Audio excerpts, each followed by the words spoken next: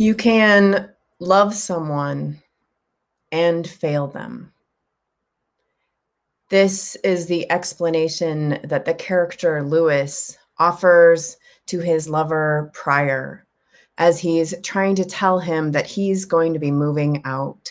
You can love someone and fail them, he says, and I love you. If you've seen Angels in America, you know the scene I'm talking about because it is one of the central scenes in this story. Prior has AIDS. He's in the hospital. He's terribly ill. He's dying. It is impossible to think that anyone could leave someone they love right in this moment, but Lewis is leaving. And the thing is, as you watch it, it makes sense. I mean, we may judge him, we likely judge him, but we also understand when we let ourselves play out our own worst case scenarios, the what ifs of our own lives, we all wonder if we would have the fortitude to withstand such grief. The helplessness, the pain of seeing someone you love suffer, to be there as they die. We hope we would stay, but we also understand the impulse to go. I mean, not everyone manages to get to that place that Ben describes so simply when he says, Anne had the harder part. Even Prior in his shock, as Lewis confessed he couldn't do it, he couldn't have been too surprised, since from the moment that he told Lewis that he was sick, he said, I didn't want to tell you because I was afraid that if I told you, you would leave. When Lewis tells Prior he loves him right before he leaves him alone to face his death, Prior responds, who cares? I mean, what does it matter if you love someone, if that love doesn't lead you to stay put through the hardest parts? Is that even love? Sometimes when I've officiated at weddings, I've wondered how differently we might think about the promises of marriage if we more explicitly talked about it as a willingness to withstand this sort of pain. Joy, too, of course, and these things woven together over the course of a life. It's right there in the standard vows, of course, you say, through sickness and in health, in good times and bad, but still in the glow of the wedding celebration, and with these ideas at that point still pretty distant and theoretical, it's hard to remember that what we're actually promising is to stay put through pain, to persist through sacrifice, not persist as in tough it out, just the opposite, actually, despite our turn to talking about love as tough. The irony is that this stubbornness in this love is born not by making your heart hard, but by remaining soft and supple somehow. As Parker Palmer says, only the supple heart can hold suffering in a way that opens to new life. The supple heart is the stubborn heart, the heart that has the strength and the fortitude to not turn away, but to keep turning towards those hardest parts of life and saying, I'm all in. These are the promises of tough and persistent love, soft, supple, sustaining, and sacrificing. It's dangerous to speak like this, of course, to talk about love as a matter of sacrifice. Theologian Rebecca Parker reminds us that the traditional way of thinking about love and sacrifice, especially in Orthodox Christianity, has historically led women to endure violent marriages because it is their, quote, cross to bear. Or that withstanding the abuse is somehow a definition of faithfulness or an example of piety. Growing up in my Catholic family, hardship was so mixed up with holiness that if something came too easily, we often wondered if it meant it was wrong. I mean, like ethically, morally wrong. This way of thinking ultimately makes pleasure suspect, because when love and goodness require pain, if you're enjoying something too much, it must be trouble. Maybe some of you who grew up Catholic know what I'm talking about. More generally, love as sacrifice has justified over time patriarchy and racism and homophobia and so many other systems of oppression and dominance across the centuries by sanctifying the choice to cut some part of yourself away to serve a greater sense of peace or harmony. The choice not to make a fuss, or as in to try to make your own needs invisible. I have no needs to fail to take up space in order to maintain order. You can see these values in the response that there's to the protests for racial justice, the valuing of calm over right, and the selectively convenient value some place on the rule of law. It's dangerous to talk about love as sacrifice and the redemptive path of enduring pain, because sometimes we know liberation requires leaving and wholeness comes in the breaking away. Sean's going to go more fully into this idea next week as we explore tough love and boundaries. But this line, this question, reminds me of the other main story in that play, Angels in America, which is the story of Joe and his wife, Harper. They are devout Mormons. Joe has spent his life trying to love Harper, which meant trying not to be gay. Right as Lewis is leaving Pryor, Joe is also trying so hard not to leave Harper.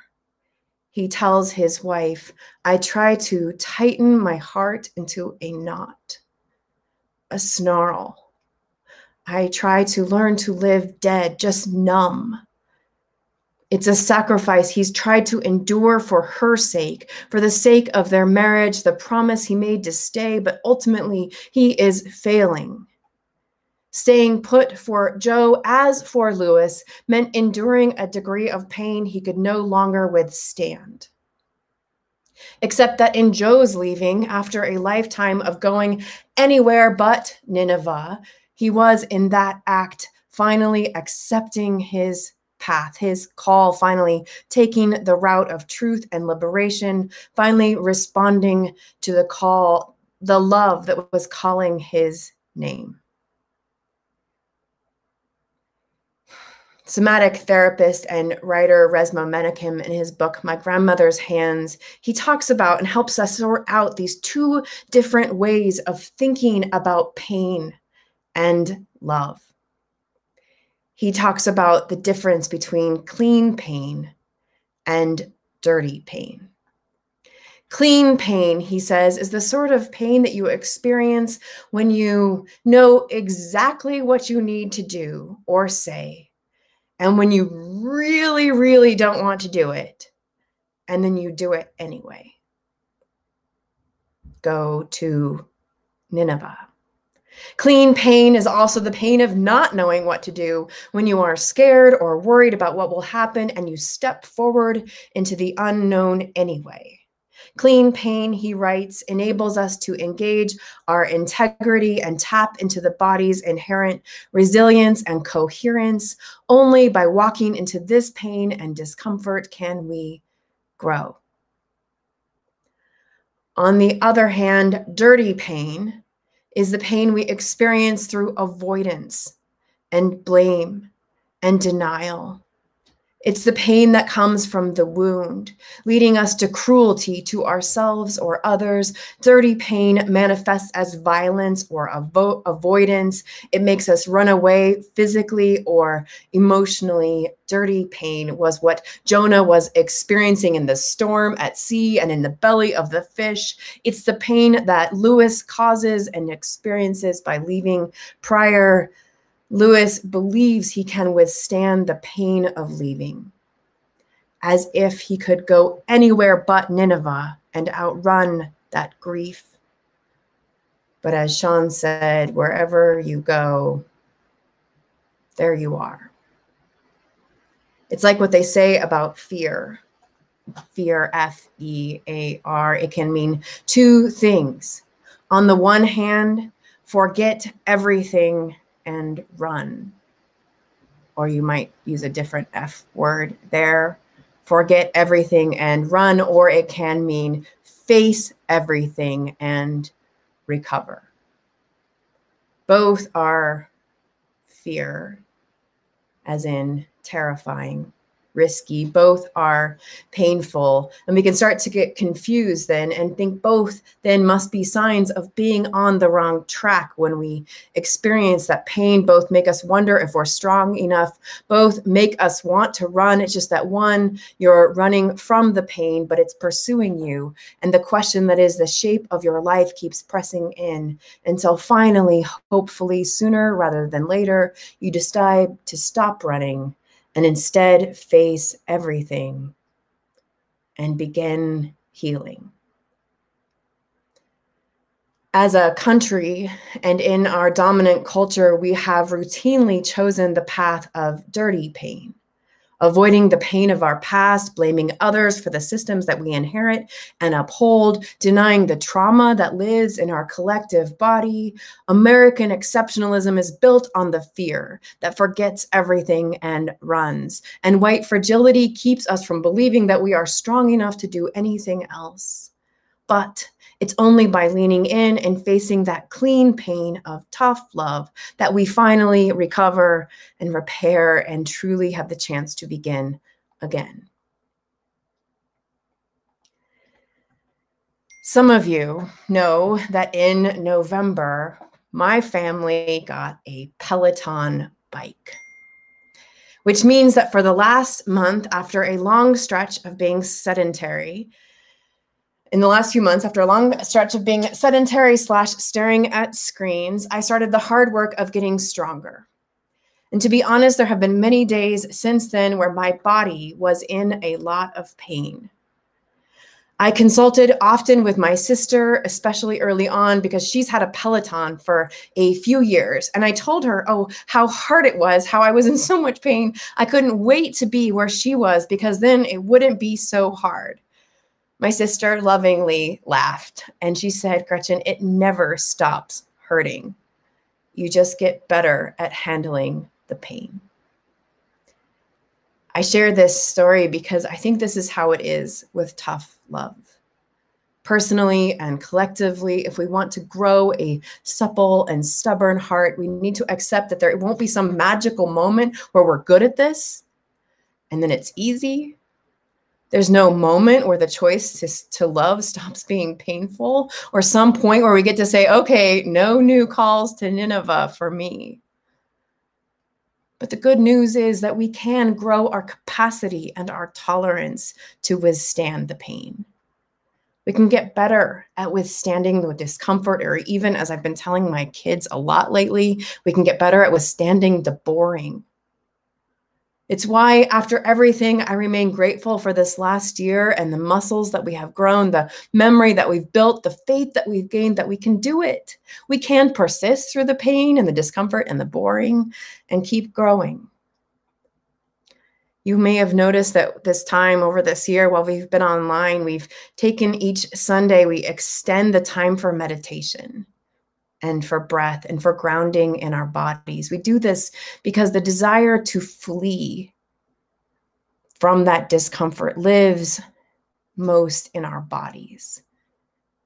So we can grow our capacity. These practices each Sunday is part of growing our capacities to stay present through our bodies by paying attention to the pain and also the hope that lives here.